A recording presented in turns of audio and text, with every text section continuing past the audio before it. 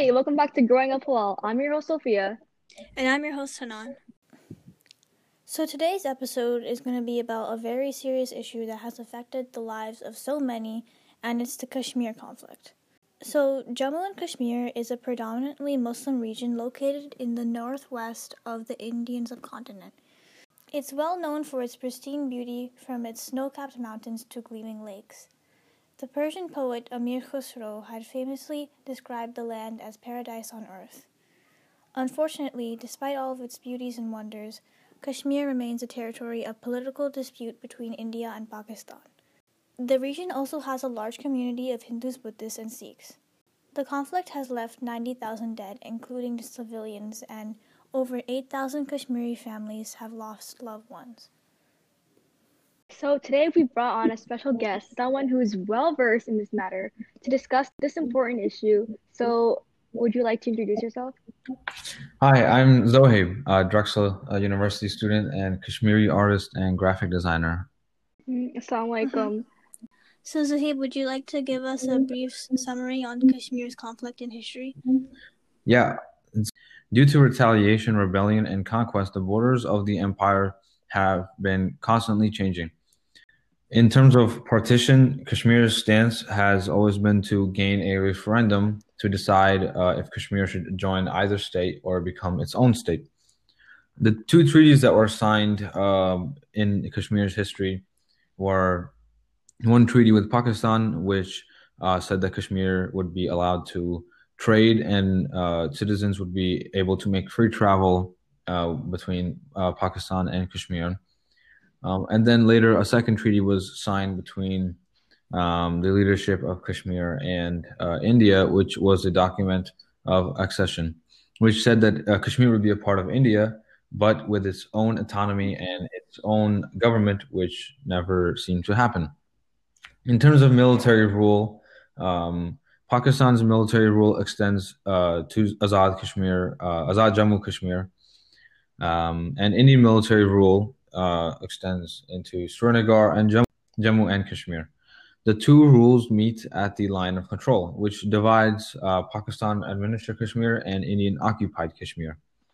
There have been 3 wars fought so far over Kashmir between India and Pakistan. The autonomy and government of Kashmir's rule over time has faded. Kashmir was allowed to have its own autonomy, but over time, India has stripped away each part of Kashmir's own government. And now it has come to the point where Kashmir has no government on the Indian-occupied side. Any political leader that objects Indian rule is put under house arrest, and many others have suspiciously gone missing or ended up in jail. And for my next part, this is a trigger warning for rape. The Indian Army has used many tactics to suppress, revolt, and control the population of Kashmir. Tactics which include blinding protesters with rubber bullets to the eye, and another tactic including mass rape. In Kunan and Poshpora villages, the Indian military carried out a mass rape in the villages at a night in 1991. One of the things a local said was grandmothers were raped in front of their granddaughters, and granddaughters were raped in front of their grandmothers. The Indian military over and over uses oppressive tactics to suppress the Kashmiri population. Yeah, so let's talk about what happened in the last year. So on August 5th, 2019, Indian Prime Minister Modi stripped Jammu and Kashmir of their special status that granted it significant autonomy according to the Indian constitution. So essentially, this move was illegal and it breached the Indian constitution. But following this, Modi sent 38,000 troops to occupy the area, heavily militarizing the entire region.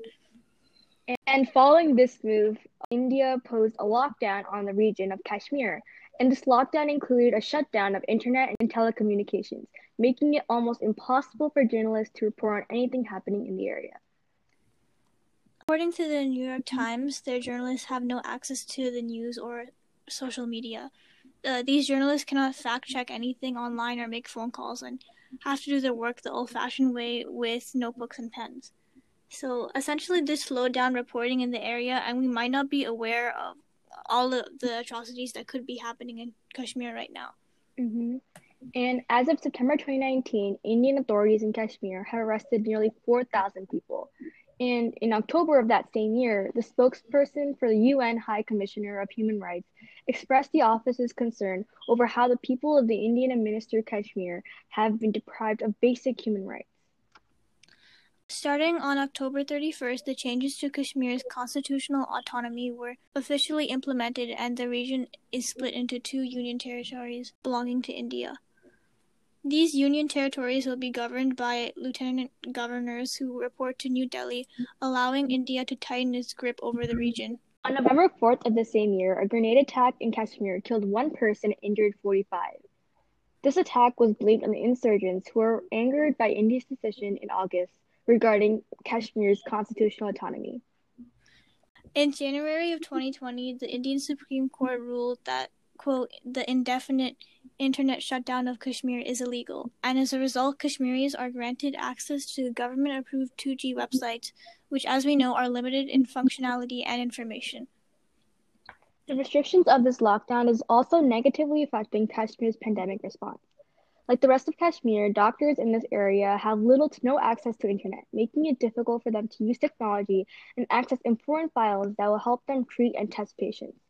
When they are able to access the internet, it's extremely slow, slowing down their efforts to handle the pandemic in the region.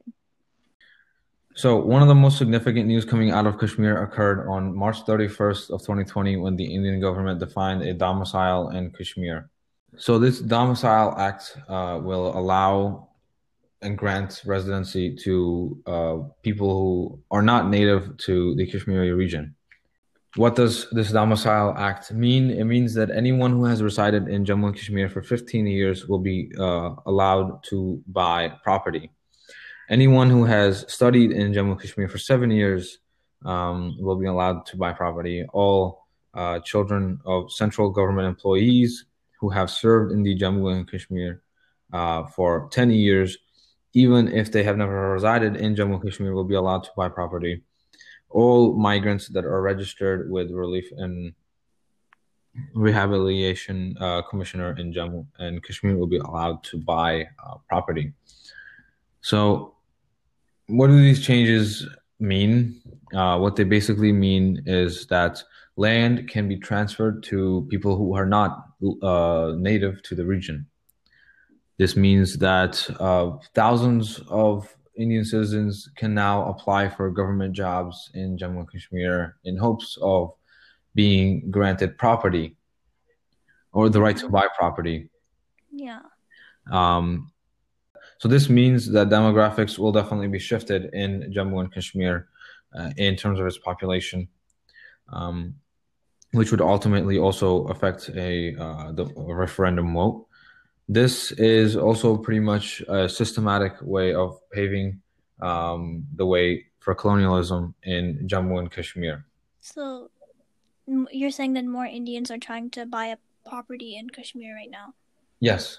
So that might be another way for Modi to tighten his grip on the region, because now it's harder for actual residents to own property because of all of these BGP laws that prevent them. So it's kind of similar to how the Israelis are urging Americans and people from other countries to settle in the West Bank to change the demographic of the area and kind of turn the actual residents of that region into refugees, like you said before. Yeah, definitely. It's very similar to that in terms of changing the demographics. So it's definitely a way of shifting the opinion in Jammu and Kashmir towards Indian rule, which as of now is viewed pretty negatively. Of course, if more Indian government officials or Indian citizens were to move into Kashmir, that opinion would obviously change to being for the Indian rule, which would also decrease the population of natives in Kashmir. Mm-hmm. So, as a Kashmiri, you've definitely felt very connected to this conflict. So, how have you been addressing the problem? As a Kashmiri, when we're asked where we're from, we're always asked about which side. There's always stigma around it. So no matter which side you're from, there's always going to be a question asked, and I think it's important to answer that question with an explanation of what's going on in the region, and talk about the issue happening there to raise more awareness about it. So we already talked about this like a few minutes ago, but what are the effects of the Indian government's definition of a domicile in Kashmir? Well, it obviously, first off, affects property ownership and rights. Less native Kashmiris can own property, and more Indians can come in and own their land. Not all native Kashmiris have sort of evidence and proof to prove their eligibility for a permanent residency, especially in many underdeveloped areas. It's discriminating against it's discriminating against this group who basically become refugees and don't get domicile rights. Since residents would vote in a referendum, this would also affect the outcome of a referendum, which is a huge thing wanted in Kashmir. There has to be a referendum to decide whether Kashmiris want to join either state or become their own state. So if more people end up being residents of Kashmir that favor BJP's rule or their ideology, then obviously that referendum would shift in its votes, and it wouldn't be a fair referendum at the end. What we're asking for is a fair referendum. Yeah. And also like about the point about how a lot of native Kashmiris don't have the papers to prove the legality of their, permanent residency in Kashmir. Like that is a huge problem. Like, in India and like Pakistan maybe too. Like I've seen personally like firsthand like how poor these people are, and like they barely have food, they barely have a house, like a roof over their heads. And like to have papers, like that's a whole other issue. So it's like really hard for some of these people to have the papers to prove that they've been living here for 15 years. And like that's a whole issue because like you said, like they're missing out on these important rights to property ownership and just like citizenship rights. So yeah, like clearly this move is just very biased in its intention to target that group that will like definitely be affected by this rule. And also for those people who are listening and don't know what referendum is, it's basically a government held vote, like where the people are directly voting on an issue. So in this case, in the future, what Kashmir wants, the people of Kashmir want, is that the people of Kashmir would be able to have a referendum, a vote to decide whether or not, they either want to be with Pakistan or they want to be with India or they just want to be by themselves, their own state. And that referendum it basically just gives Kashmir the chance to voice their opinion, voice what they want. Yeah, but now that a lot of Indian people are moving into that region, they're obviously going to vote for and in favor of being under India's jurisdiction. Yeah. So that kind of just shifts the referendum in their favor. It's just kind of like a loophole. Yeah, it's definitely another tactic that they're using to shift the changes. And I guess another thing that we would fear with that sort of shift in opinion and that sort of pressure would be how local Kashmiris or native Kashmiris themselves would vote in that sort of referendum, where there is a huge, we even see it in our countries, where there is always backlash for saying that you're going to vote for one party and not the other. Right. This also causes a shift in opinion. These are these are also things that would affect that sort of referendum. Yeah, like you're talking about voter suppression in a way. Yeah. And voter fraud, like, we've seen with the recent India's election, I think it was like last year, right? Voter fraud, which is so prominent, especially with Indian Muslims who are voting.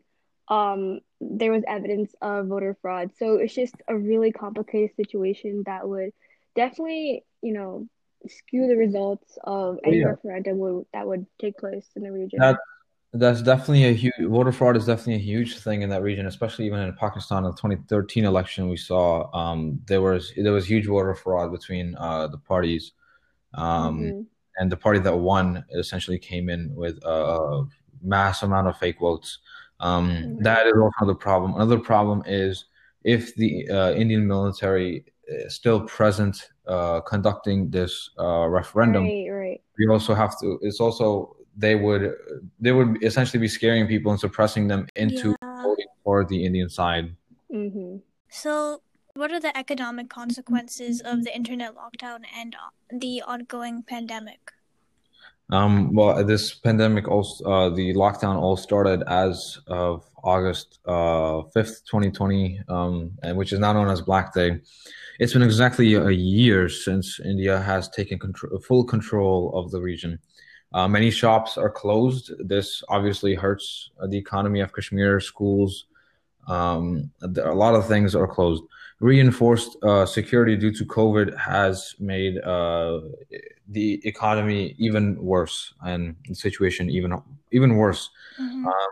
Now, the weirdest thing with reinforcement security to COVID is that they aren't helping the situation of coronavirus in the region at all, considering Right. considering the low Yeah. internet speed that doctors don't have access to um, reports or guidelines which are created by doctors outside of Kashmir, especially in America and London, and a lot of other regions where they have achieved flattening the curve. Um, Right. Due to so Yeah. technology. Right. exactly, Mm-hmm. they don't have this sort of information. They don't have ways that they can prevent coronavirus or getting that sort of information. Right. This Like only just makes yeah. this only makes the situation worse. So the reinforced security due to COVID is only another excuse mm, to control the citizens Yeah. more. Right. Yeah. Like just to put it in perspective, like in the United States, like we have so much technology and we still fail to like flatten the curve. Like even with all this technology, it was just so hard without proper government supervision. So just imagine in Kashmir where there's just chaos and economy is like falling apart. They have no tech access to internet. They have no technology. They can't do contact tracing. They don't have enough tests, and the Indian government is like just not going to help because they don't really care about the welfare of the citizens. So it's just a whole mess. Yeah, the Yeah, Indian government right now is just exploiting all of their current the, issues and using it as an excuse to gain more yeah. control of the region. Yeah, and it's also when we talk about reinforced security and what this means is not necessarily barring blocking. It doesn't just extend to that. It also extends to soldiers going out and enforcing this. Now, as we've seen in New York City with COVID-19 and reinforcement that the police have held out, this involved an increase in COVID cases because officers who had contracted COVID from someone else were now going out and enforcing the And reinforcement. then the Right. citizens are getting COVID from them. And this way, Indian officers assaulting Kashmiris who have Right. COVID are also Yeah. spreading COVID. Yeah. It's just not helping the situation at all. It's just a cover for them to like come on and Increase like their they had agenda. said, yeah. And this also the entire lockdown also affects tourism, which is also a huge part of Kashmir's economy. Kashmir makes a lot of money from tourism. So this sort of lockdown, people don't want to go to a place where not only there isn't proper care for COVID, but they also don't want to go to a place with all this military enforcement. Right. Not only do they don't want to go, they can't go because it's a lockdown. You can't leave or enter. Right. Yeah. Like, you know, we see Kashmir, like, you know, if you watch like a lot of Indian movies and stuff, you see Kashmir and like in these movies, and it's just a beautiful place, and everyone wants to Yeah. go there. Like I know my parents always talk about, oh my God, Kashmir is so beautiful, you definitely want to go there. And then like now you have this. It's kind of like I don't know, just imagine like it's just a beautiful place. It's being completely destroyed by a military presence, by lack of technology, so it's like Oh not yeah, safe to travel. You don't know what's gonna happen. You don't know who's gonna you're gonna encounter. It's just a really yeah. unsettling situation, and Not no one wants to be in that. exactly. Not only that, it's also there's both sides are building infrastructure in Kashmir to benefit themselves, which Mm, also ruins its ecosystem. beauty. Yeah. Hmm. Yeah. So currently, Kashmir only has access to very slow and unreliable 2G network and internet. So how would you respond to India's argument that, quote, the right to access the internet is not a fundamental right, and that Pakistan could exploit a 5G internet in Kashmir to plan their attacks against India? First of all, the 4G has been around for a while. If Pakistan wanted to do this, they could have done it a long time ago. Right. And second, speaking, Pakistan isn't it has some of the world's best technologies when it comes to military. There are plenty of other ways that if Pakistan wanted to attack, it could. Um, Right. so, uh, not saying that the internet is not a fundamental right in the 21st century is entirely blown away. Like it it's basically saying that access to information is not a right. It's basically Yeah. saying that it's okay for us to bar people from accessing information. It's basically becoming very authoritative over Kashmir. Mhm. Internet in this day and age is a fundamental right if someone can afford it. Yeah, exactly. Uh, exactly. It's everyone in the outside world has access to the internet. In Pakistan and even in India, in the poorest areas, they have access to the internet. Right. It's because it's not that hard to afford. It's there's a lot of it's a totally different discussion to talk about how first of all expensive it is for in these areas to afford the internet, but it's definitely possible when it comes to affordability. Um, there are people in Kashmir definitely have phones and things like that to access the internet. It's limiting it and saying it's not a fundamental right is just saying is just barring off information and saying that that is not their right.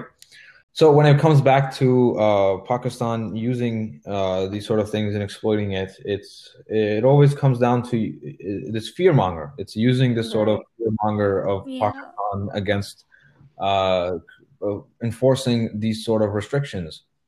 On the topic of like internet and the shutdown, there's been like a lack of reporting from that area, from Kashmir. So whatever we hear about what's going on there is coming from news sources in India or in Pakistan. So they're obviously biased, and news Yeah, sources from India will say that Pakistan is trying to Right. attack them. And exactly. And some of the more authentic sources that we get into, where New York Times, when their reporters went into Kashmir to look at the situation. When it comes down to things that are very unbiased, we start to see the reality of these things and how much control is being yeah, exerted over the region. And it Hmm. also comes down to where there were a lot of photographers in Kashmir that were captured as actually happening in Kashmir, and they got arrested. I think I forgot the name of the girl, but there was a huge backlash that happened after. they're Um, arrested by the Indian government. Yeah, there was a photographer that in Kashmir that was arrested by the Indian government. There was a huge backlash over it, and this is common. There, journalists get attacked, journalists get arrested every day. They get put under house arrest or they get locked up in an actual prison. Many of the politicians who are separatists, a lot of the politicians that don't share BJP's narrative, which is most of Kashmir's native politicians, which is the only politicians that share BJP's agenda are the ones that are placed there by the Indian government. So most of Kashmir's own politicians are in house arrest. So Kashmir at this point doesn't have its own government. It's Right. It's like So, like the Indian government has been taking out their actual politicians and replacing them with their puppets to yeah, force their narrative. pretty much. And when it comes back down to how internet access is affects, like I said before, the COVID, there is no information. There is a lack of information for when it comes to COVID. There was a specific incident where Kashmiri doctors wanted to download a ICU guideline for COVID, and it took hours, and it was a 25 megabyte report. Wow. 25 megabyte report download for hours. No one wants to use the internet when it's that slow. Like we think about over here, like when something doesn't load for a while, like when my phone doesn't load for a while, you just put it down and you just don't bother with it anymore. So Right. it's just an excuse. It's just to say that they've given them this sort of internet access, but it's actually like they don't really have internet because it doesn't work. Right. So, in your opinion, do you think autonomy is possible? Yes, definitely. Through a referendum, they can create their own state. And when it comes down to the economy, Kashmir can definitely have its own economy. Now, this is the thing that I think both sides misunderstand. Oh, Kashmir needs someone to help its economy. They need someone. They can't do it all. No nation can do it all on its own. Every nation has trade. Every nation has an alliance. We can't, even in the United States, if we were to start making everything in the United States, this is a wholly different topic, but everything would become entirely expensive if we were to start making everything in the United States. That is why we trade with other countries. India and Pakistan have their own trades, as funny as it sounds. So Kashmir would definitely trade with both India and Pakistan to make a lot of its economy. It has a great export of fabrics, things like that would bring it a lot of money. Tourism, it's a beautiful site. It's a beautiful place to go. And as you said, even both sides kind of glorify the landscape and the geography of the place. So it would make a lot of money from tourism itself. And second, the Indus River runs right through it, so it has power over who gets clean water, essentially. So that is another huge resource. Second, the amount of dams and rivers that run through Kashmir, it also has another resource, and that is electricity generated by dams. It can sell that electricity to either side. And both sides do have dams in Kashmir where they export electricity from. And this is another reason they don't want to let go of it. It is a huge resource for both of them. And Kashmir can basically market this and make a lot of money to sustain itself. So it definitely has resources. It definitely has a means of making money. And when it comes down to military support, the UN and NATO, it's not necessarily troops that are protecting their own homeland. They're protecting someone else's land. So there are a few countries in the world as well that don't have their own military. I think Kashmir could have its own military, but there are countries in the world that don't have their own military. They are protected from another country's military. Like I forgot the name of the country, but there's another country that is protected by France's military instead of their own. There's no doubt that the Kashmir could be protected from invasion, and it could hold itself and make its own money and have its own economy. There's no doubt. These are just points that are used to brush off an argument to say that it could be its own nation. I think like you bring up the point, like it's kind of interesting that it's kind of ironic, right? Like both sides are saying that Kashmir is incapable of being on its own, but in reality, it has all the potential to be on its own. It has the resources. More natural right. resources. It's literally so capable of being on its own, but they're just like switching up the narrative and being like, oh no, like they need us. But like, and like now, like it's just like Exactly. a reverse situation where Kashmir is now the victim, and these countries are trying to extend their control over it. Yeah. It's also, it comes down to the question of like both of these countries have a huge poverty issue, but yet they talk about helping Kashmir. It doesn't balance out the argument. Right. So why do you think people should be concerned? Like, regular people like living in America, living in other countries, why should they be concerned about what's happening in Kashmir? Well, obviously, other than putting aside the ethical reasons of being concerned about Kashmir. It's also that with the involvement of allies, the world could undergo another world war, essentially, that Right. could be started by India and Pakistan, in which weapons of mass destruction are used because this is another threat that has been made. Nuclear war between just Pakistan and India could trigger an instant climate change, including leading to a nuclear winter, which would engulf nearly an entire part of the world's atmosphere, which would and right over India and Pakistan as well. Both are huge countries for farm. For they both have Hmm. both are Agriculture. Yeah. yeah, both countries have an amazing farmlands for agriculture. You look at nearly any rice bag in a store, it's going to be from either India or Pakistan. So this would also be a huge part of the world's food and trade that would literally be just abolished. Hmm. Uh, Yeah, so this conflict escalates, it could affect the economy everywhere else, the global economy. exactly. It would essentially starve the entire world, and I don't exaggerate when I would say that. Yeah. Like globalization just connects us all. So Yeah. like the economy, every economy is connected. So if Kashmir, the situation in Kashmir is to escalate, Pakistan's economy and India's economy would be affected, but also its allies like China, the US, we would all be affected. Like, like I think with COVID, we saw this where because China shut down, and Yeah. like India shut down, like our medicine comes from India, like the drugs come from India, or everything is manufactured in China.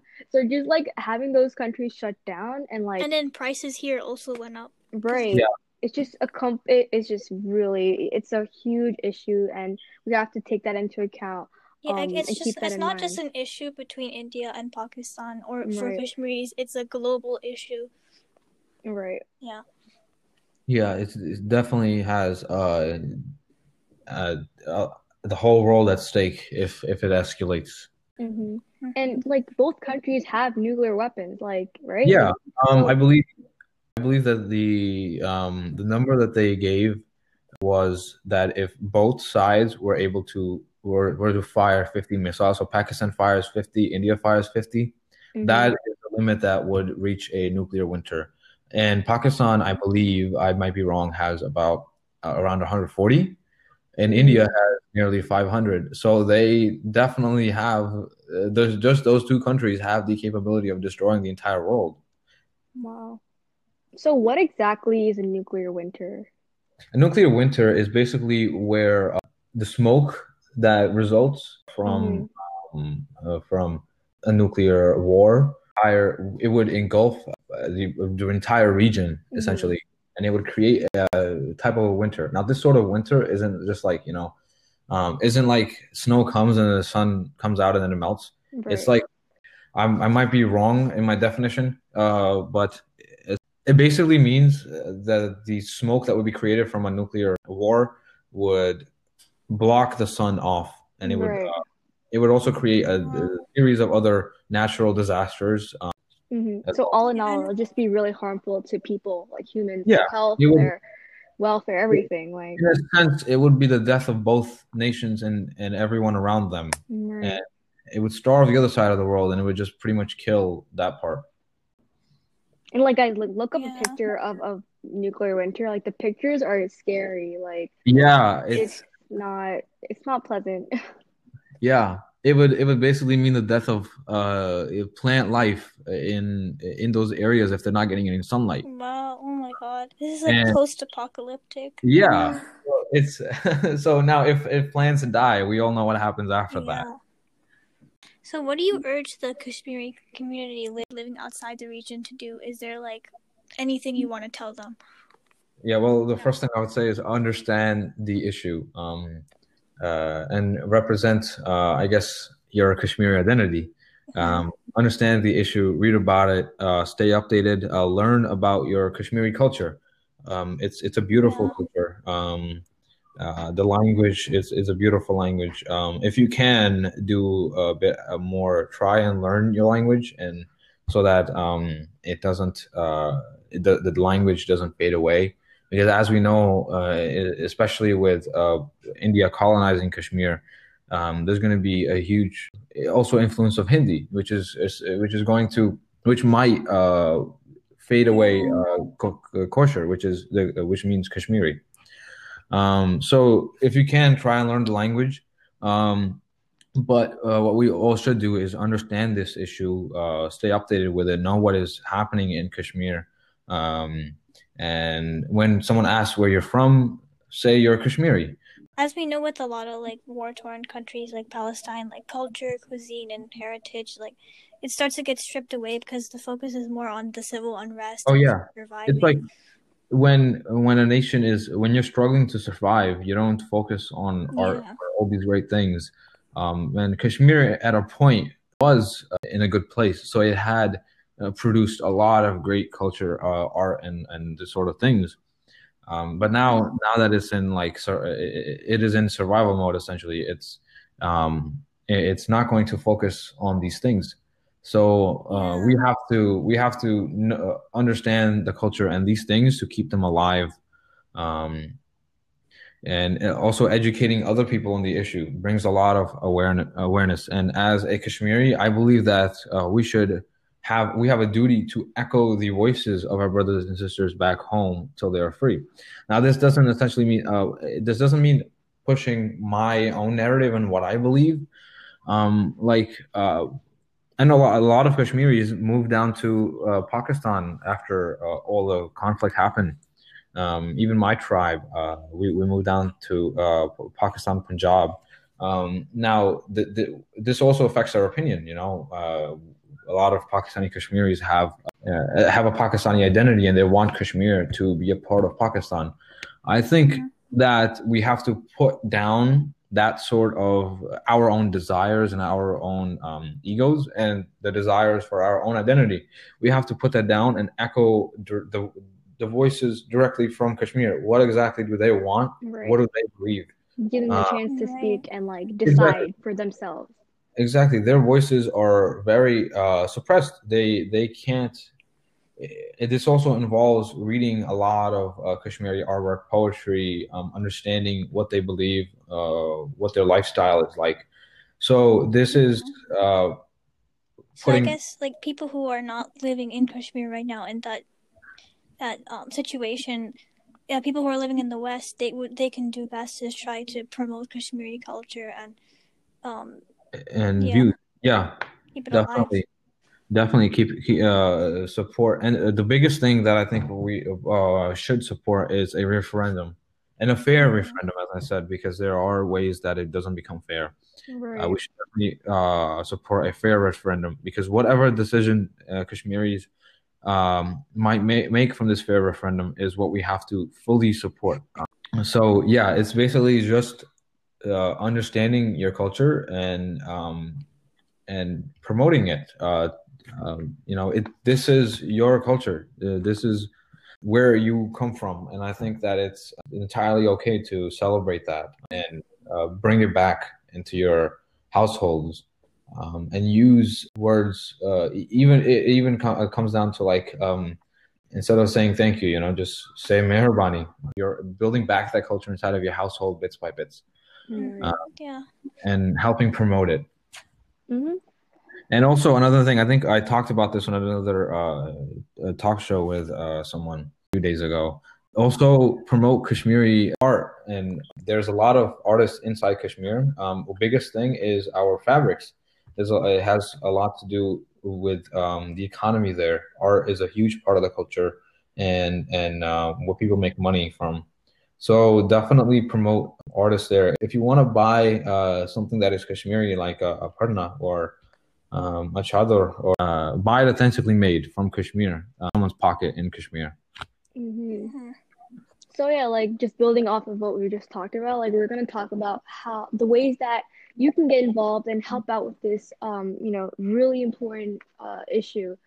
So one thing that I thought was really important for people to know about and try to get involved with is action committees. So there's actually an action committee that I recently got involved with during quarantine. So there's this student-led movement called STAND, And basically, their purpose is to end mass atrocities. So they have multiple action committees for the crisis in Burma, the crisis in Kashmir, the crisis in Yemen. And you can just choose which committees to be part of. So like I personally, I've joined the Burma and Yemen committee so far. But like you can definitely join the Kashmir Action Committee. They do a lot of good work. A lot of the points that we made today in our current events update, we got from their social media accounts, and they just like post information about just like current events and what's happening, and just like keep people up to date about each crisis. And like through this action committee, you can also participate in lobbying and just like reaching out to local representatives and all that. Yeah. So yeah, like there are a lot of like relief funds you can donate to as well, and websites like freekashmir.org is a website where you can place your donations, and they also have like articles to keep you up to date on the current events there. And I think the best thing you can do is educate yourself, spread awareness, because this issue is not getting enough coverage in media. But Ilhan Omar actually addressed the Kashmir conflict at a U.S. congressional hearing. And so another way about like on that note, another way you can get involved is to write a letter to your senator or congressman/woman and urge them to talk about this issue. You can mass call them, just like mass call them. mass call. Yeah. Just like everyone can just call up their local representative and be like, "Yo, we need to talk about this issue because it's just so important and it's affecting so many lives." And Yeah. Another page I can promote is Stand With Kashmir. They're definitely a lot of great information resources. They provide cited information for everything that they use as well.